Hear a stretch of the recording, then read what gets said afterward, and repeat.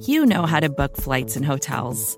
All you're missing is a tool to help you plan that unbelievable travel experience. That's why you need Viator. Book guided tours, excursions, and more in one place. There are over 300,000 travel experiences to choose from, so you can find something for everyone. And Viator offers free cancellation and 24/7 customer support for worry-free travel. Download the Viator app now and use code Viator10 for 10% off your first booking in the app. Find travel experiences for you. Do more with Viator. In 2022, Team Milk came together by sponsoring female marathon runners for the marathon in New York City.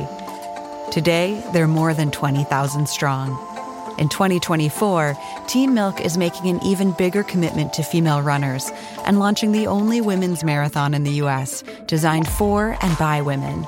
The inaugural Every Woman's Marathon will take place in Savannah, Georgia on November 16th, 2024. You can learn more and register for the marathon at everywomansmarathon.com.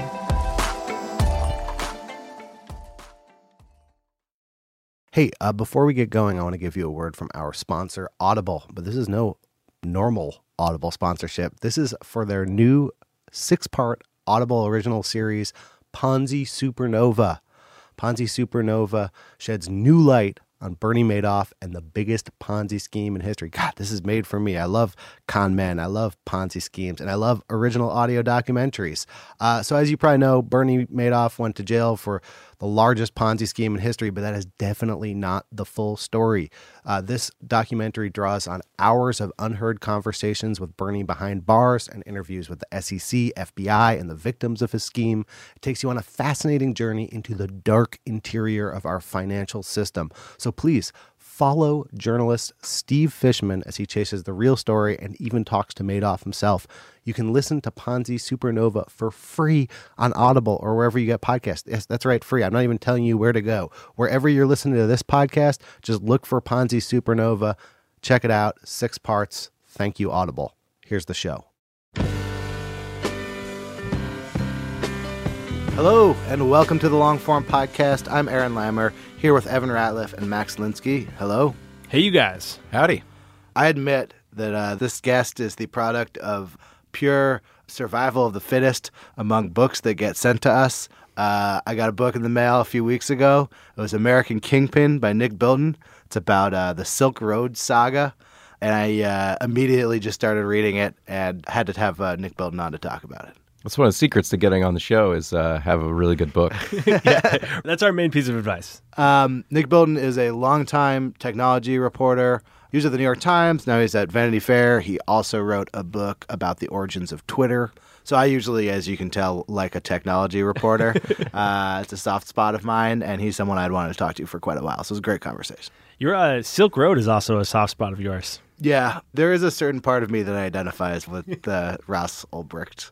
Can you just tell people quickly what Silk Road is? Silk Road was a drugs website. It was a libertarian dark web place where people were buying and selling drugs. He was a young, pretty naive idealist, you might even be able to say, who went within a period of a couple years from being basically like a broke graduate student to being at the top of a hundreds of millions of dollars drug empire, ordering executions, all before he was brought down by a pretty groundbreaking investigation. So the book is actually kind of like flipping back and forth between his narrative and the people who are hunting him. I can see how you would identify with that guy. Because I'm hunted. As always, if you're hunting for readers, you got to find them in their email box. No better way to do it than with an email newsletter from MailChimp. Thank you, MailChimp. And now here's Aaron with Nick Bilton.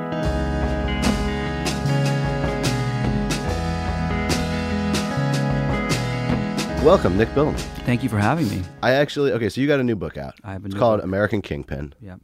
It's about the Silk Road saga. Do you have to give a lot of 2-minute summaries of the Silk Road saga, or has it reached a point in American pop culture? No, it hasn't actually reached a point in American pop culture. A lot of people are always like, what's your next book? And I would say, oh, it's on the Silk Road. And they'd be like, the Chinese trade route? Yeah. And I would say, no, the drug website, the digital Silk Road on the dark web, and the Dread Pirate Roberts who ran it. Who was at least convicted as Ross Ulbricht. Ross Ulbricht, yes. So I read this book. I like vaporized this book this weekend. I was at a bachelor party in Austin, Texas. We were staying at an Airbnb in kind of the student area of Austin, which is where this book starts. Where it starts and where a lot of it takes place, yeah. And I was surprised how empathetic I felt towards the main character of this book, considering that he like commits multiple murders, or at least believes he has committed multiple murders. Did where you stand on him as a character change as you were working on the book? Oh, absolutely. As the book starts with this kid from Texas, and he's this incredibly sweet kid. He, is a Boy Scout, and he loves his parents and his sister, and gets straight A's in school. He's incredibly smart.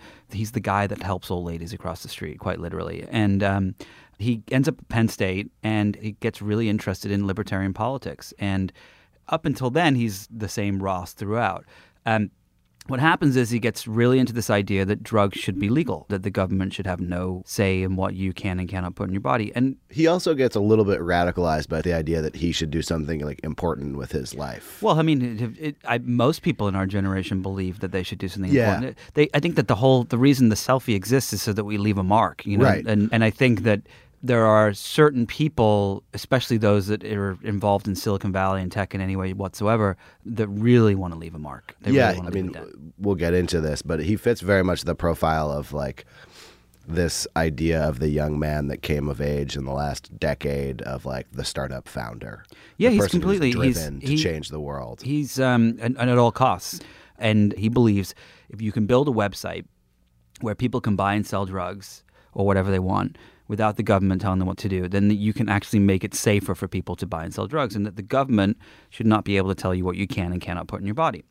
So he decides he's going to build a website, calls it the Silk Road, and using Bitcoin to be able to purchase things, the cryptocurrency, and Tor, which is the web browser you use to get on the dark web, he opens up shop. And the site quickly kind of erupts. It becomes a thing. It's kind of a perfect storm that he had like these tools. I mean, him in a different generation, he's like a suburban psychonaut, like selling acid to local college students. Well, not even something. that. I don't even think he would have sold acid to anyone. I think in a few years earlier, a few years later, he would have been the kid you went to college with who, sat there blabbing about why the government was bad, and then probably ended up working for like a senator or or a Bitcoin startup. Yeah, exactly. And I think that what happened is that you're right. It was the perfect storm of all these technologies coming together and him having this idea. And so he opens up for business. January 2011, he goes and puts these anonymous postings online saying, hey, you guys should check out the Silk Road. It's selling all these different things. He grows his own mushrooms. He has it builds a little mushroom laboratory where I'm not kidding here, he literally, while watching Breaking Bad, was kind of growing his drugs. And I empathize with this because I remember going on college and websites about like how to grow mushrooms in like hay in your dorm room. Yeah, of course. I once tried to grow weed on my balcony in college, and I think I got like one leaf, and then it just, I tried to grow some weed in an apartment once, and I kept blowing out the power in the building every time I turned the light on, so I knew it was not wired properly. That's really funny. At least you're here to tell the tale. But we all do these goofy things. We all do these like silly, like childish things that are very naive. And Ross did the same thing, and he was so smart, and he was able to kind of pull it all off. Yeah. So the website starts. He starts selling his mushrooms on there. A few more people start selling some other mild drugs and so on. And then Gawker, the now defunct website, Adrian Chen, blogger there, wrote... Check out his two long-form podcasts. Oh, he's done two. Great. He's great. Fantastic reporter. So he finds the Silk Road website. And so I spoke to him, interviewed him for the book. And I said, well, where were you? He was at Cafe Grumpy in Williamsburg. And he'd come across it on a forum.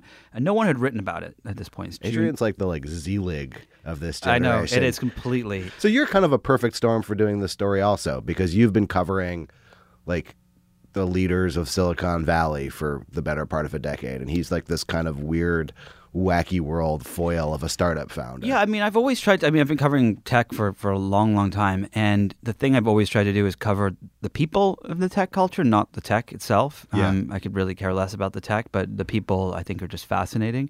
because it's the nerds. It's the kids that literally had no friends or no girlfriends or boyfriends or whatever in high school that all of a sudden are the stars of society, and they run the world these days. And the thing that I've always been so interested in all of my writing is the good and the bad side of technology. And a lot of the times what the problem is in Silicon Valley is people come up with a good idea that's supposed to do a good thing, to change the world and make it a better place, and it ends up inevitably having a recourse that they don't imagine. Isn't a lot of that bad, the people part? Like, isn't a lot of the of bad course. is like Well, when the you sort of people- apply people to these like abstract ideas and people don't really behave the way that you expected them to? Well, of course, but that is the problem, but also the responsibility of tech, which is what bothers me the most about the tech culture. So Facebook, let's make a Facebook news feed so people can share what they're doing, which of course becomes a place for people to share fake news and so on and so forth. And then of course now there's the Facebook suicides and murders and so on Facebook Live.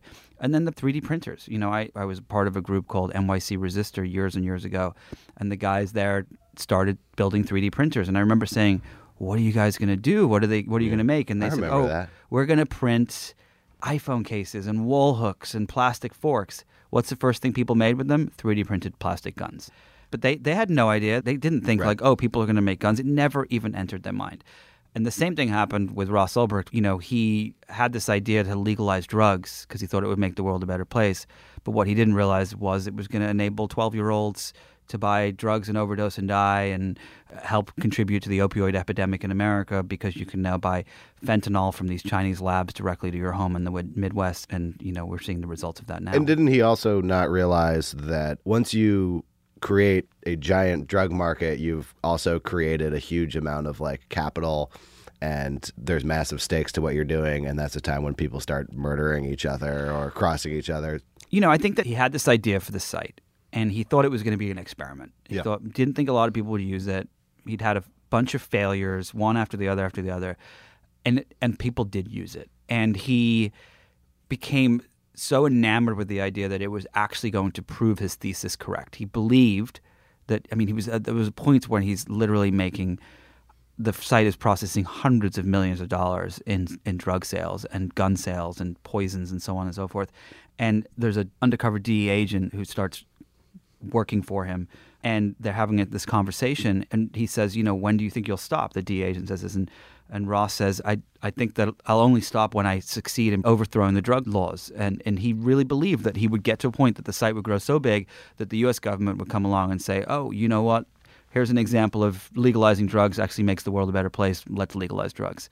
And so there's this kind of larger-than-life mentality that takes over these people in the same way that it has with, the CEO of Uber and Facebook and other stuff. I was going to head down that road. So Yeah, it's a completely. little, I'm not sure serendipitous is the right word, but to have these two, like, if this was happening in a novel, I would call it a little bit nail on the head kind of characters with your book coming out. Yep. And the story Mike Isaac wrote in the New York Times about Travis Kalanick, who's the CEO of Uber. You don't have to go very far to say like there's something overlapping about these personalities and what they're doing in the world. It's not even overlapping with what they're doing. It's overlapping with what they say and everything. So, Ross Ulbricht would share both as the Dread Pirate Roberts, the pseudonym he used to run the site, and as Ross Ulbricht on his social networks. He would share the same quotes that Travis Kalanick of Uber does. They read the same Ayn Rand books. Yeah. They had the same libertarian philosophies as Peter Thiel too. It just so happens that Travis decided he was going to disrupt the taxi industry, and Ross decided he was going to go after the drug industry. But you could flip those two around, and I guarantee it would be the same people running the same companies and nary a different personality. But what's actually, to me, what's unique about Ulbricht is he's a real radical in a way that Travis Kalanick's not. He doesn't like go off and buy some flashy clothes or run his mouth. I don't know. I don't know if you're not a radical if you buy fancy clothes and fly in private jets. That's true. I think that it's more that, Travis wants to win at all costs. So does Mark Zuckerberg. So did Steve Jobs. So do all these CEOs in the Valley. That is all they care about. It is not about the money. Most of them could walk away with billions of dollars today. It's about winning. And it's about leaving that legacy behind that Ross Ulbricht wanted to leave behind. And with Ross, it was no different. And for him, he was so intent on winning that he got to a point where he was perfectly fine, pulling off hits on people and having people murdered and killed. At least that's what he thought. But were any of the hits real? They don't think that they were.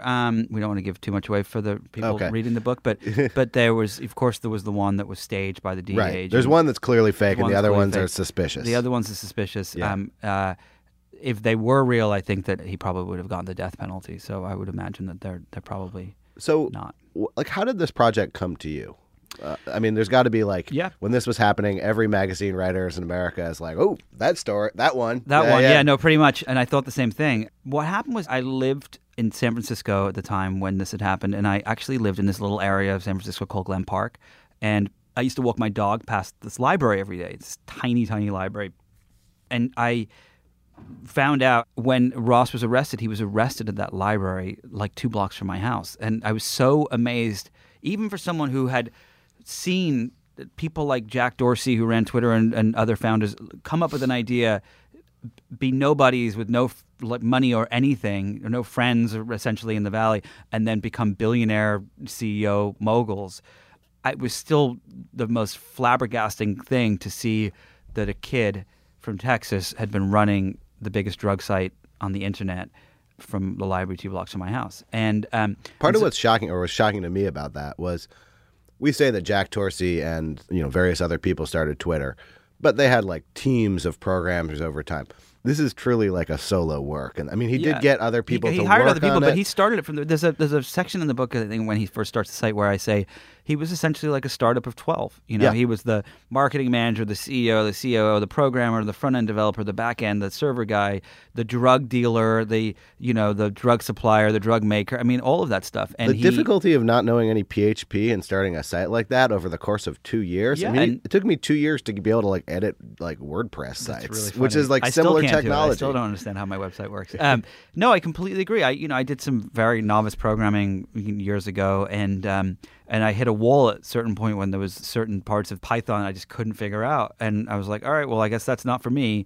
But Ross, he was incredibly smart, and there was a point though where he did get stuck, and he had to bring a friend on board, and this guy Stephen Bates, right, which is one of his numerous small but significant mistakes. Yeah, he made a lot of small, very, very, very small, but very, very significant mistakes.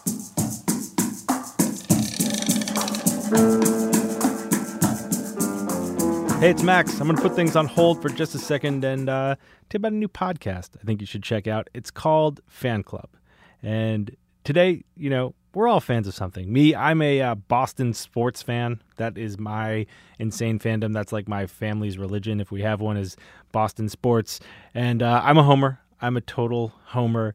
But with everything changing about the way that we consume culture these days and the way we consume sports, the way fandom works is changing too. And that is why I want to tell you about this new podcast about exactly that change. It's called Fan Club, and it's about why we love what we love. It's a short, limited-run series. It's hosted by a guy named Ross Martin, who's maybe thought more about fandom than anyone else on earth. He's dedicated his career to marketing and innovation and entertainment. He's one of Fast Company's 100 most creative people in business. He's a 3-time Emmy winner.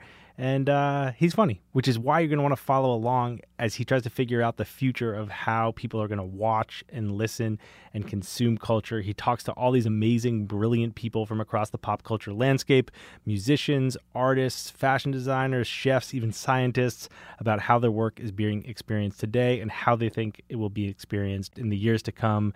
Fan Club is going to change the way you think about the things you love. Subscribe now at vbyviacom.com/fanclub or wherever you're listening to this show.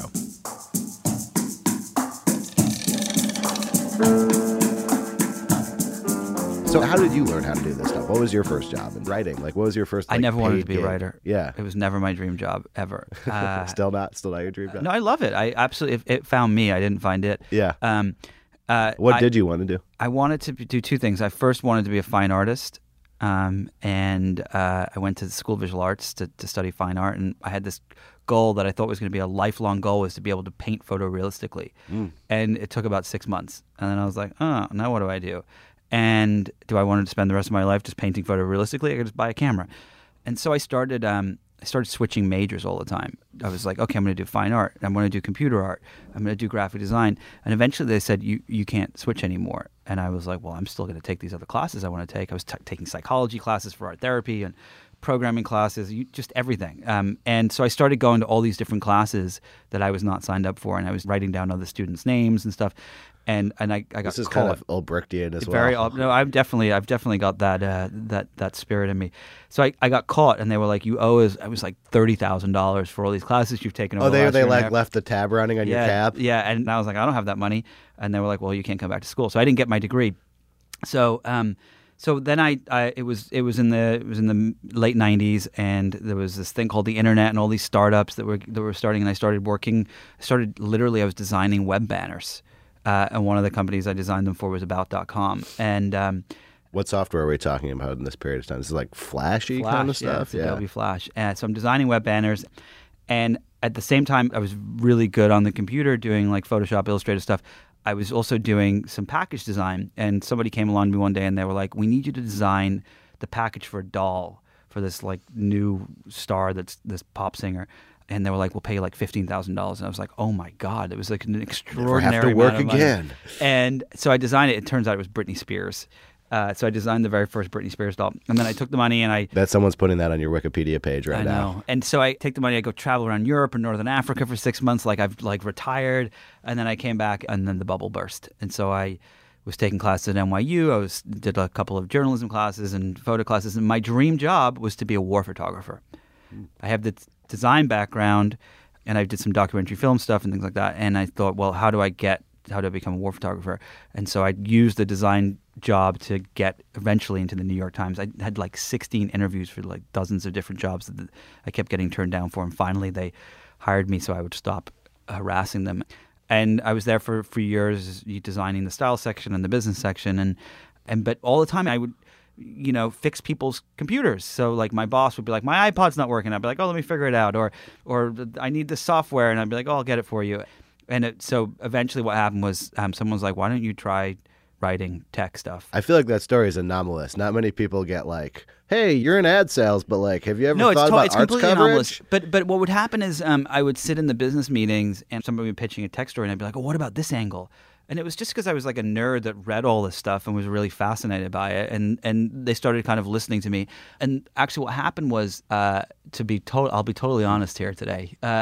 What happened was I had never really written anything. So when you thought you'd be a war reporter, you were like, I'm just going to go to a war zone. No, I but didn't want to be a reporter. I wanted to be a photographer. Ah, okay. You didn't have to write with photos. Yeah, you're just like, I'll just get like a nice DSLR and just get I'll on just a flight and go out for there it. in the field and hope I don't get blown up. And so anyway, I'm at lunch with one of the editors, and I was thinking about leaving and going to Google News. I was talking to Google about going over there, and this is like 2009. And I'm also doing a lot of public speaking for the Times about like the future of media because I had worked in the research labs there. And I mentioned this to one of the editors, and I said, oh yeah, I'm going to leave. And he's like, oh, it's a shame we can't keep you. And I say, well, what are you guys doing with that blog, the tech blog that no one ever writes for? And he's like, well, no one wants to write for the blog because they all want to be in the paper. And I was like, I would do it. Not realizing the words that just came out of my mouth, and he was like, why don't we try it? Yeah. And also not realizing that like all of the tech readership was going to be online. Yes. No one realized. I didn't know. No one had any idea. If there's one thing you don't want to be a print reporter, and it's like gadget reporting. Yes, exactly. I mean, they did realize because Gizmodo and those things were around, but at the Times, no one realized.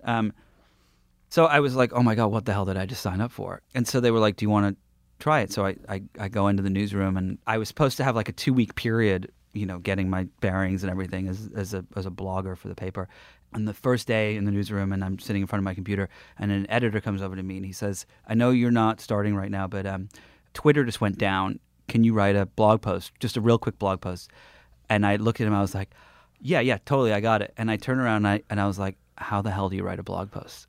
And I realized, I was like, oh my, this is terrifying. You don't even like know what the word count of a blog post is? I didn't know what software we were using, whatever. And so I Googled it. I'm not kidding. I was a reporter at the New York Times, and I Googled how to do it. I mean, it's worked for the Trump campaign. It worked for everyone. Come on, everyone like kind of makes it up until they get there. But most people don't make it up at the New York Times.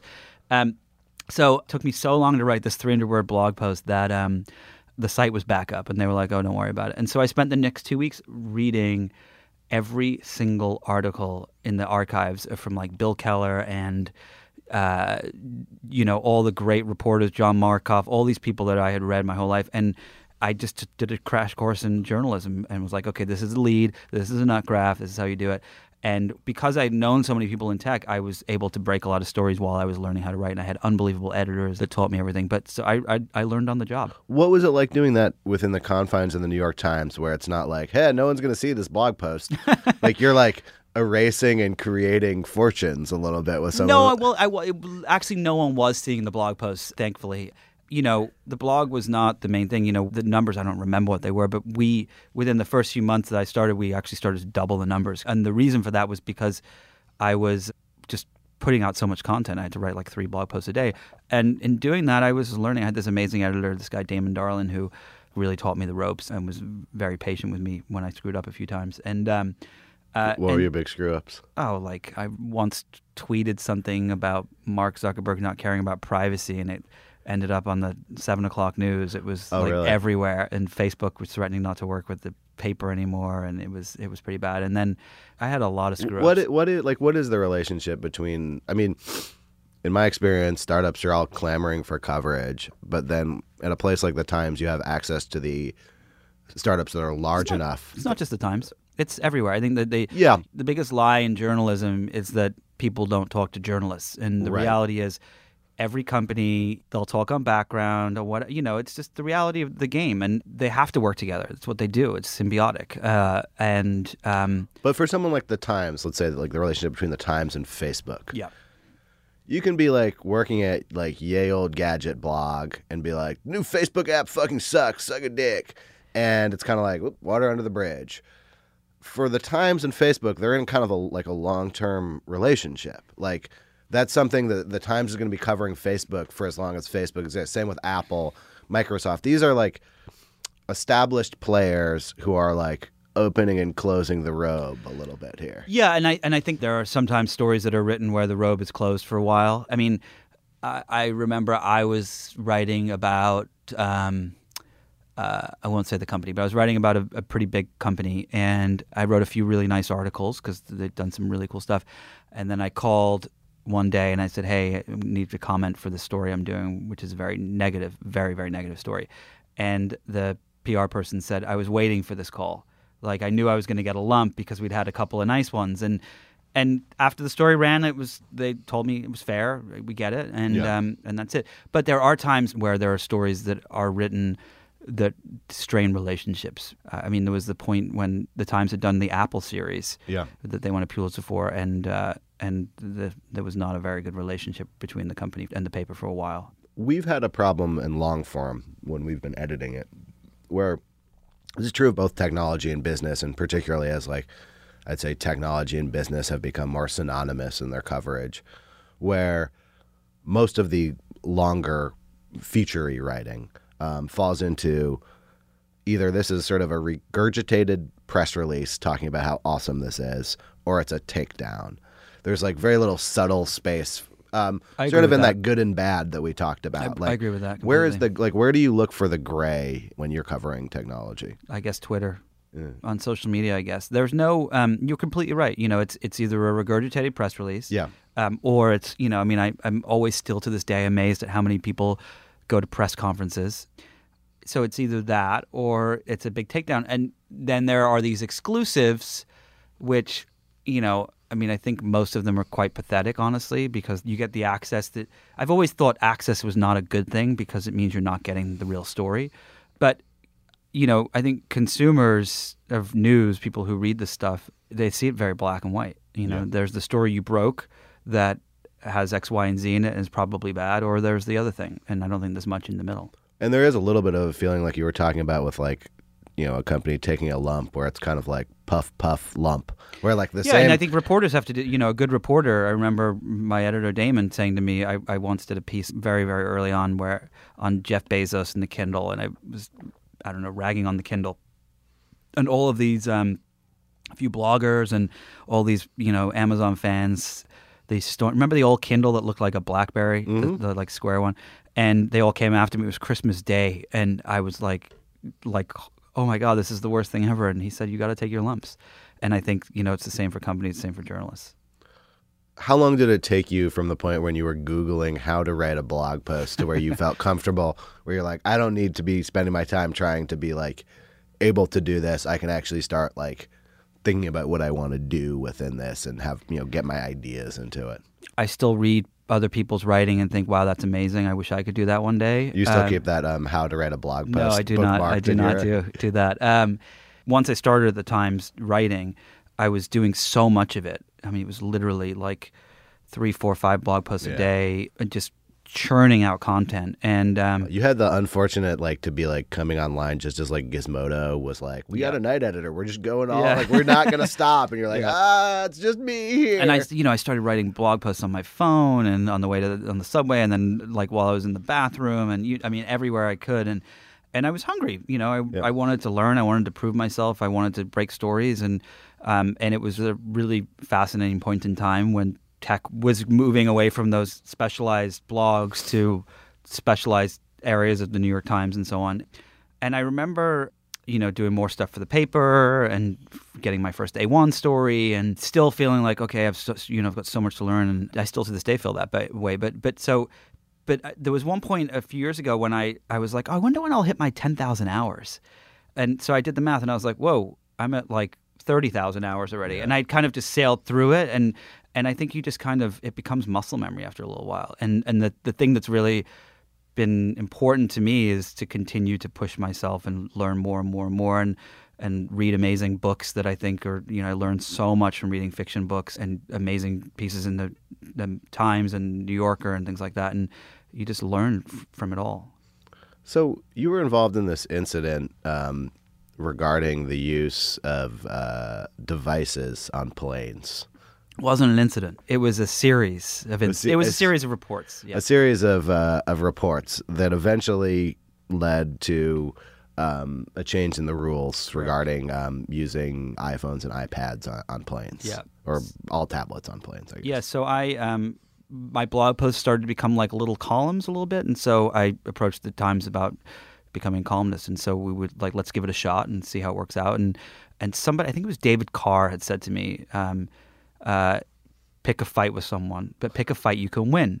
That's the importance of a column, is that you're not just writing something, you're picking fights. And I was like, let me take on the FAA and the airlines. And so I was on a plane. It was Thanksgiving, and I was reading. I was at the end of a book on my Kindle, and I'm a voracious reader. I love reading books. And it was 2 pages to go at the end of this book, and the flight attendant came over to me and said, "You've got to turn that off, sir. You can't have it on for." And I'm like, "It's a Kindle. It is a calculator. Yeah, literally, that's all this is." The Kindle is particularly egregious because, it doesn't do anything. It would be nice if it did do something, but it doesn't do anything. If you were a terrorist, you wouldn't need bombs. You just buy a Kindle, go on the plane, turn it on, and that would be the end of the day.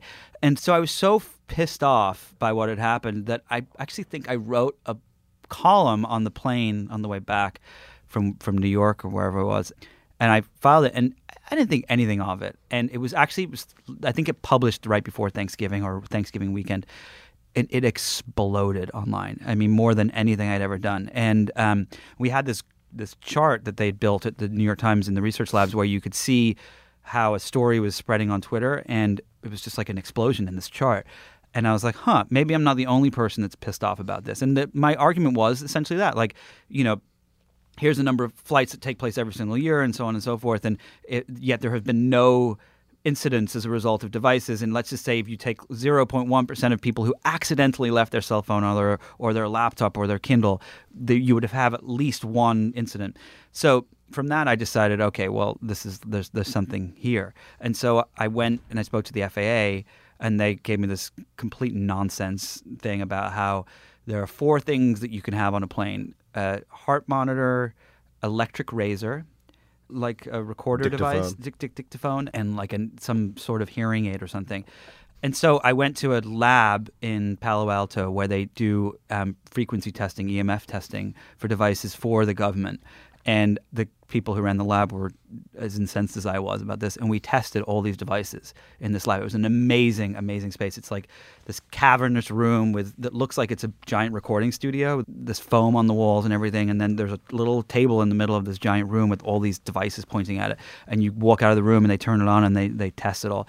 And so we did an electric razor, we did the tape recorder, we did the Kindle and everything. And it turned out that the Kindle put off like 0.00001 decibels less than the electric razor or the things like that. So I published that article, and then it started a whole series of them. And eventually, after about, I think, a couple of years of this, it got to a point where there was such an uproar about it that the FAA was forced to change the rule. Did you get pushback at the times where they're like, "Hey, your job here is not to try to get there was Kindles one. on planes"? I did get one little piece of pushback, which was they were like, "Well, this is the New York Times, and we have to offer both sides of the opinion, and so we want you to write a piece about the other side of it." And I was like, "There is no other." I went off and I said to my editor, I was like, what do we do about the other side of it? There is no other side. It's also, one of the things with like a story for the Times is you have to get the analyst quote that's the positive and the one that's the negative, and they both have to be in there. And I couldn't find the negative one. The only person that would say anything was the FAA. And at this point, I remember I called the FAA at one point during these stories, and I said, "Hey, this is Nick Bilton from the New York Times," and they were like, "Oh God!" Literally, that's what the woman said on the phone. You don't really have the chance with Ulbricht because he's in a federal prison. Yeah. But in the case of your previous book about the forming of Twitter, and you've covered people like Jeff Bezos. What's your relationship like with these people who are billionaires? You're a plucky New York Times reporter. Well, I'm not a plucky New York Times. Former plucky New York Vanity At the Fair time, reporter. you were a plucky. I like some of them. I don't like others. Yeah. I think some of them are good people. I think some of them are very bad people. I always try to give them the benefit of the doubt, as I think most reporters do. But I also feel bad for some of them. I think that they're all they're kind of lost in many respects. There's something that they haven't reached. I'm really lucky that I have an amazing family. I have an amazing wife and a 2-year-old and a 2.5-month-old, and we don't get a lot of sleep, and a great dog, and I I'll come home after this trip and I'll turn my phone off and I'll spend the time with them. And for me, that's more important than how this book does or how my magazine stories do. It's literally, there is nothing in my life more important than that. Was that a shift you had to make from the period where you're like, I can do 17 blog posts a day? Yeah. I think everyone goes. What was the limit? Like, where did you turn around that corner? There was a point. It was funny. There was actually when that happened was with the Twitter book, and what had happened was all I wanted was to be on the New York Times bestseller list. That was it. I didn't care how many copies sold, whatever. And I remember I hit the list, and I was only on for like a week or two, and I was complaining to my wife about it, and she said, you could have been number one, and you would only been number one for a week, and it wouldn't have been enough. And then a little while after, my mom actually passed away, and I had my first son, and so on, and having those experiences, I realized that all of these, it's actually really funny because there's a moment in the book, in American Kingpin, where Ross is talking to one of his friends, and his friend has this realization that these big events in your life, in a workplace scenario, this kid Renee, he says, they're fleeting. They make you feel good for a moment, and then you're looking for the next one. And Ross disagrees, and he says, no, I feel like that's what it's all about, is attaining that thing, because he hadn't reached it. Yeah. And I went through that, and I could definitely identify with both of them. And I had this feeling of, it's important to do great work, and it's a body of work that you can look back on, you can be proud of, you can look at the things you screwed up on and learn from them, and so on. But at the end of the day, they're just things, And I think that your friends and your family and the people you care about, it's what it's all about.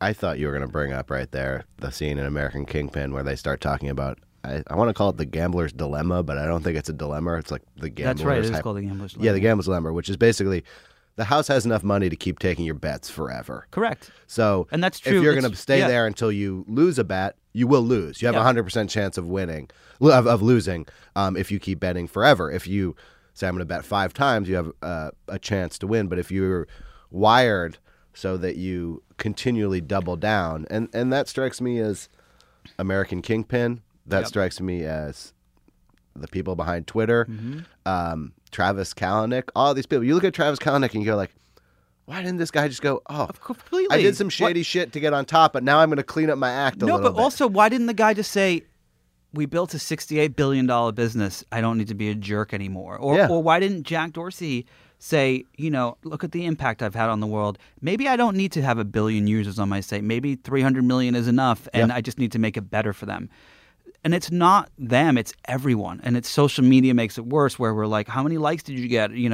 Oh my God, I've got to see how many people commented on that photo on Instagram. Is that technology, though, or is that also capitalism? Like, is part of that about how, like, technology is making things that are supposed to eventually become like publicly traded companies, and that there's like a fiduciary responsibility towards like Yes. infinite growth. I say yes to both. The gambler's dilemma is kind of capitalism. Well, I mean, if you want to go down that route, like capitalism, I think is evident that it is a broken system. You know, there are 6 people in the world who have as much wealth as 3.6 billion people in the world.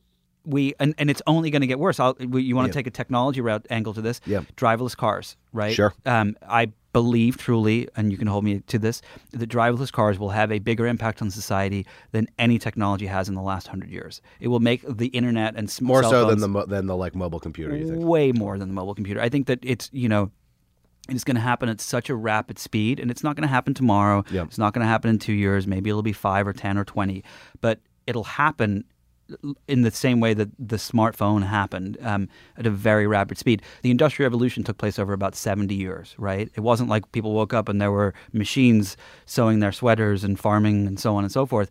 It was a very slow rollout. But with technology, the smartphone's 10 years old. Yep. And there are billions on the planet. And there are 1.5 million Android phones that are activated every single day. And so what will happen with driverless cars is that, and artificial intelligence and so on, is that it will take over so quickly that we won't even know what's happened. And the prediction is that in 20 years, 24 million jobs, this is the very low-end prediction, 24 million U.S. jobs will vanish. The high-end prediction is 7 out of 10 jobs in America will disappear. How will that happen? There are 10.5 million truckers that will be out of work. It's not just the truckers. It's the people that work at the rest stops and the fast food booths and the gas station attendants and, all the people that drive Ubers and Lyfts and taxi drivers and all of these things. And that's just one thing. That's just cars, right? And so you're going to get to a point where we're going to have this system where the people who run these companies are going to be astronomically wealthy, and the people who used to work for them are not going to have a job. So what's your choice?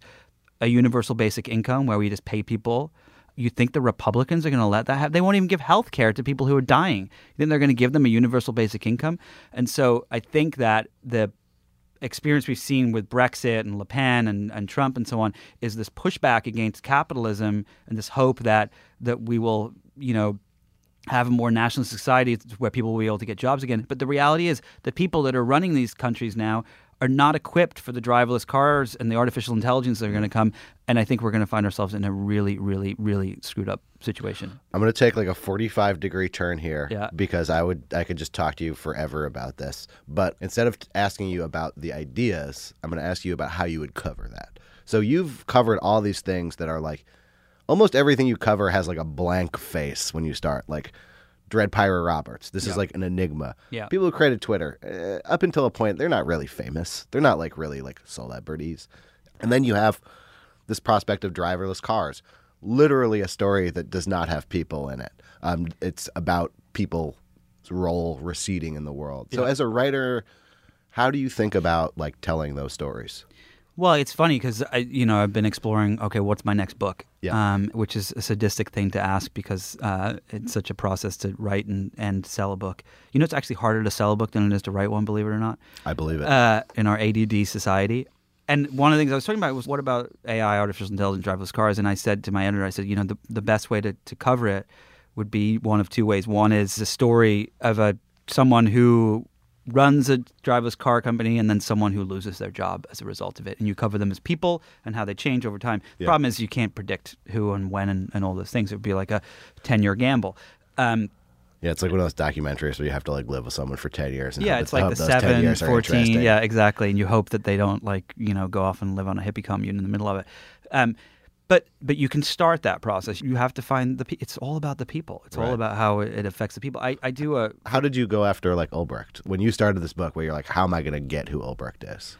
When I started the book, I wanted to understand. I really wanted to understand the argument of his belief of why drugs should be legal. Interesting. And my belief, kind of, the more I read and the more I learned, my belief system on it changed. And then I also wanted to know, how does a guy that everyone refers to as the sweetest guy in the room and the smartest guy in the room become this guy who's willing to pay for murders for people that he's never met before, or who doesn't think about the fact that these drugs that he's selling could cause kids to overdose, teenagers to overdose. And that was, for me, it was the human aspect of who he was and how he changed. I felt like almost like I was reading about like the time I most felt like this was when I've read about the Cuban Revolution, where you have all of these like idealists against like totally extreme odds win faster than they thought they were going to win, and then it's like day 2 summary executions. Yeah.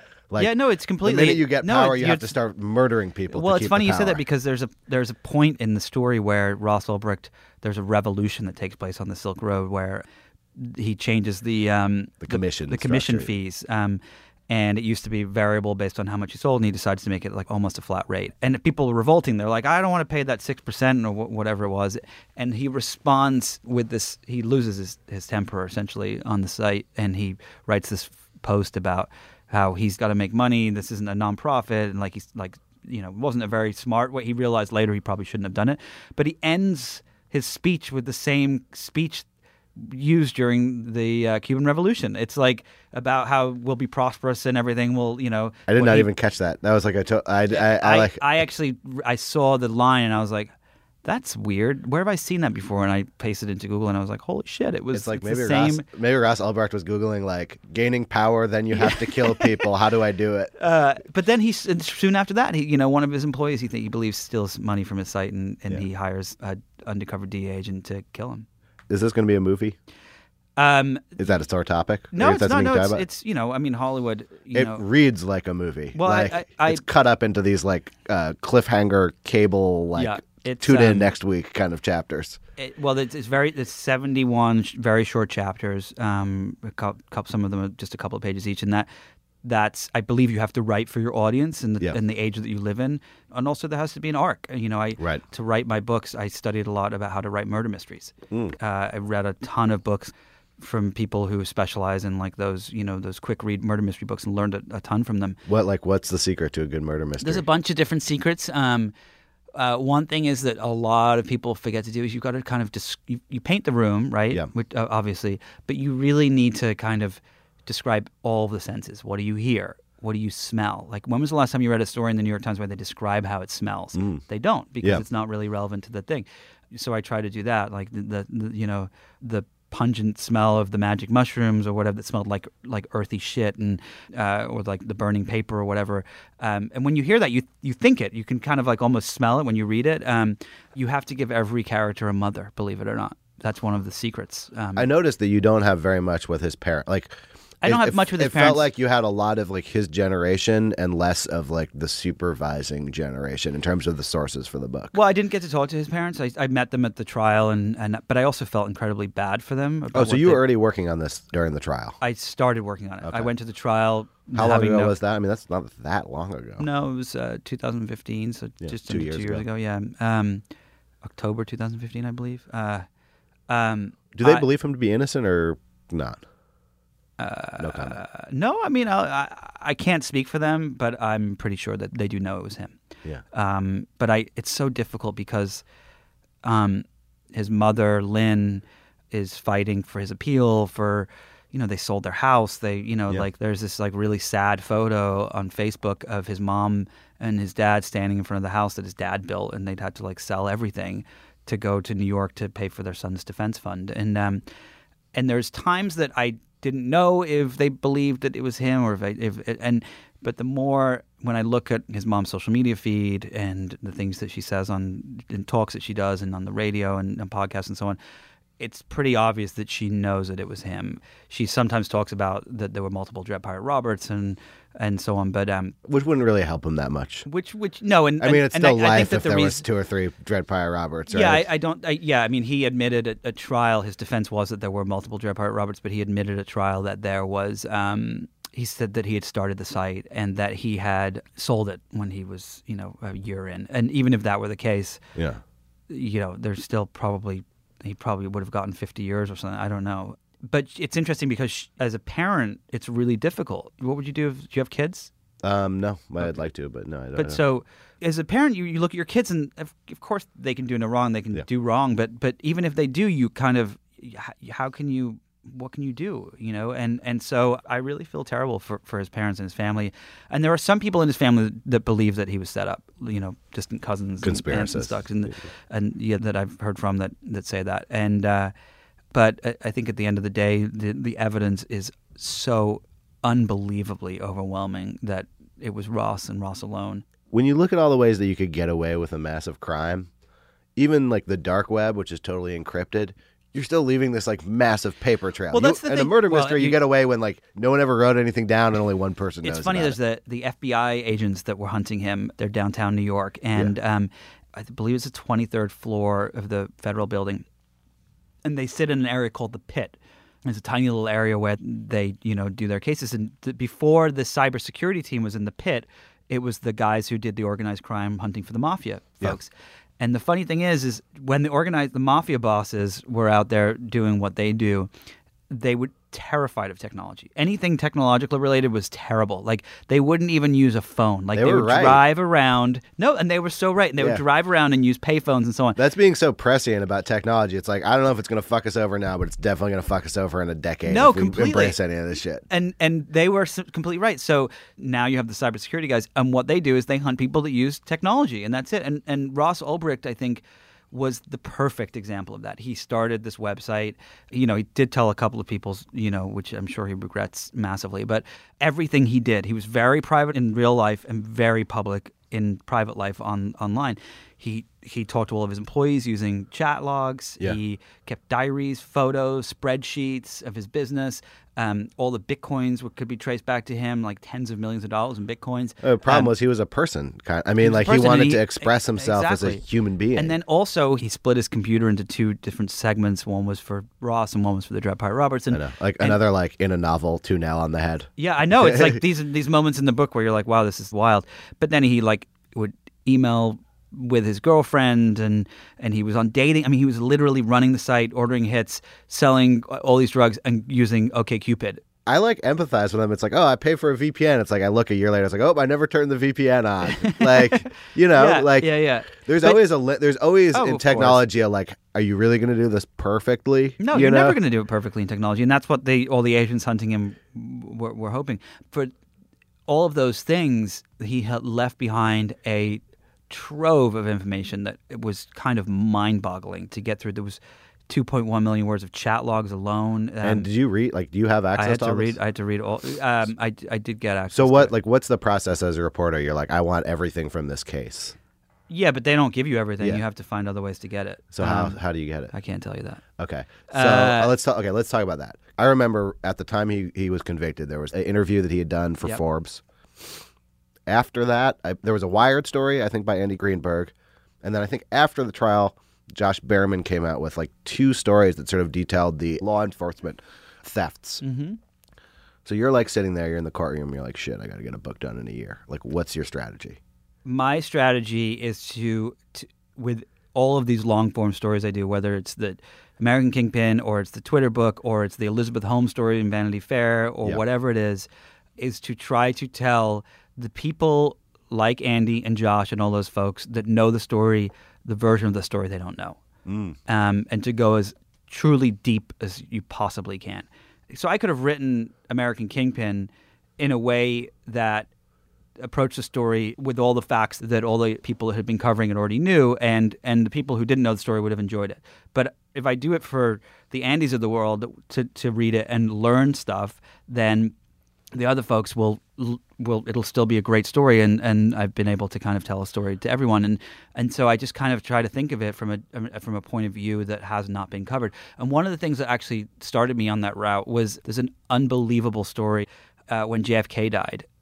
Every single reporter went and covered the funeral from the perspective of, the White House and so on and so forth. And there was one reporter from, I believe, the Washington Post who went to the gravedigger's house, the guy who had to dig the grave. Jimmy Breslin, I want to say? Breslin, that's right. Yeah. He went to, and I read it again recently, and it's amazing. He talks about what he had for breakfast that morning. And it's this unbelievable, it's very short, 800 words or something like that. And it won a Pulitzer, and it's such a compelling story because it first of all humanizes it, and second of all, it shows you a side of the story that you didn't know. So you're looking, okay, one thing you've got is all these chat logs, and it seems to me like you've got some of his friends or his girlfriend. Yeah, so you've got the challenge of trying to get people to talk to you. Yeah. And believe it or not, for a book, it's actually a lot easier than from a story. A lot of people look at blog posts and newspaper articles and they think, well, you know, if it's wrong, it's not a big deal. It'll float away. With magazine features, they want to talk to you more because they know that it's going to have a bigger impact, and especially like long form stuff. I mean, and then with books, you know, people actually sometimes line up to talk to you because you're kind of setting the historical record. Yeah, because you're setting the story, and people get that. For whatever reason, they get that. I'm particularly interested in his longtime girlfriend, Julia. Yeah. Okay. So, like, this is someone who could have ended up in jail, but probably shouldn't have ended up in jail. Correct. And tried to fight Ross to stop the site and so on and so forth. And then there are friends of his that knew about it and people he'd gone to school with that put two and two together and realized it was probably the right guy, that it was the Dread Pirate Roberts and so on. But one thing that I did was we taking this treasure trove of information, we created a database, my researcher and what we did was we went online and we got all of Ross's Facebook stuff, all of his Twitter stuff, his LinkedIn, Google+, YouTube videos, things he liked, commented on online. We figured out his usernames and did Google searches and pulled it all together. We got thousands of photos, both from friends, from Facebook, from his computer, and then we got the chat logs, the diary entries, the stuff that was put in evidence by the FBI and DEA and so on and HSI.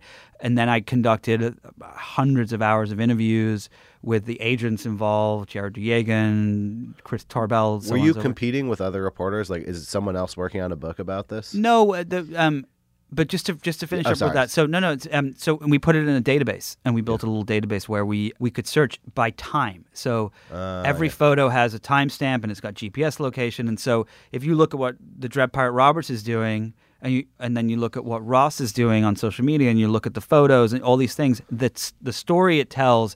Social media made reporting so much easier. It's so much easier. It literally has changed. So you pretty much writing. know where he was on what was happening on any day of the 2 years that Silk Road was happening. And I know what he was wearing, what he ate, and sometimes what he ate, and who he was with, and. Is that almost too much information at some point where you're just like, fuck, like? No, if I did the math, I would say on my computer when I was in the middle of reporting, there was probably, I would say, 5-6 million words of stuff on there, from court transcripts to you name it, to try to get through. And it's like, it makes your head spin just thinking about it. But if you start to think of it in a very cinematic way, like those murder mysteries, you can start to kind of like putting a jigsaw puzzle together. You can start to kind of you put little, when you're putting a jigsaw puzzle together and you put like 3 or 4 pieces that match and you're like, oh, I've got those and I'll put those to the side and so on. You can do the same thing with your reporting, and at the end of it, you can start to piece it all together. This is like not really long form podcast material, but I've got the author of the book about this and I've been saying this for a long time, so it's great. I get like a free question. So it's like, if Ross Ulbricht had just gone to a country with really, really lax extradition rules. One of these countries like that you go if you're like a Russian oligarch and you've like committed some crimes, right? And he just had lived out his days there. Could have he gotten away with it? Yes. Was his mistake staying in America? His mistake was hubris, honestly. His mistake was not building the website. It was not selling the drugs or ordering the hits or any of that stuff. His mistake was hubris. And I think that's the mistake a lot of people make. And at the end of the day, this is a book about people and ambition. Yeah. Every single person in the book is ambitious because they want to leave a mark on the universe, but they like still want to live in San Francisco while they're making a mark on the universe. Yeah, exactly. But if he would have walked away a few months before he was caught in the library, they would have never caught him. Yeah. Where do you go from here? What's next? If you have ideas, I'd love to know. The driverless car thing was fascinating. It is, but it's hard to. It's a little too early. It's a little too early. I was in San Francisco and saw one of the Uber cars go by, and both guys were on their phone, and I was like, "Wow!" And then the car ran a red light. No, it didn't do anything, but yeah, they've. No, look, I think if you have any ideas for a new book, I would love to hear them. It's there's a part of me that wants to that is thinking about not a memoir because I'm not that cool yet, but a story about when my mom passed away and that experience. It was a very abrupt thing that happened over a 2-week period, and she was fine one day and then found out that she had pancreatic cancer and had 2 weeks to live and died literally 2 weeks of the day later. And the it was a very funny, believe it or not, but like dark comedy kind of 2 weeks, and there was all these things that happened, but it was also a very formative experience. And there's part of me that's kind of itching to write that story, but I don't know. We'll see. All right. Thank you very much, Nick Bilton, for My pleasure. Thank coming you. in. And that was the Long Form Podcast. Thank you very much to Nick Bilton. His new book, American Kingpin, is out now. Thanks to our editor, Mickey Capper. Thanks to our intern, Courtney Harrell. Thanks to my co-hosts, Max Linsky and Evan Ratliff. Thank you to our sponsors, MailChimp and Audible. Audible has a 6-part Audible original series called Ponzi Supernova, which sheds new light on Bernie Madoff and the biggest Ponzi scheme in history. This is so up my alley. Journalist Steve Fishman chases the real story, talks to Madoff himself. It's got interviews with the SEC, the FBI. There's a lot you don't know about this story. You can listen to Ponzi Supernova now for free on Audible or wherever you get podcasts. So wherever you're listening right now, you just type in Ponzi Supernova. Check it out. Totally free. We'll be back next week.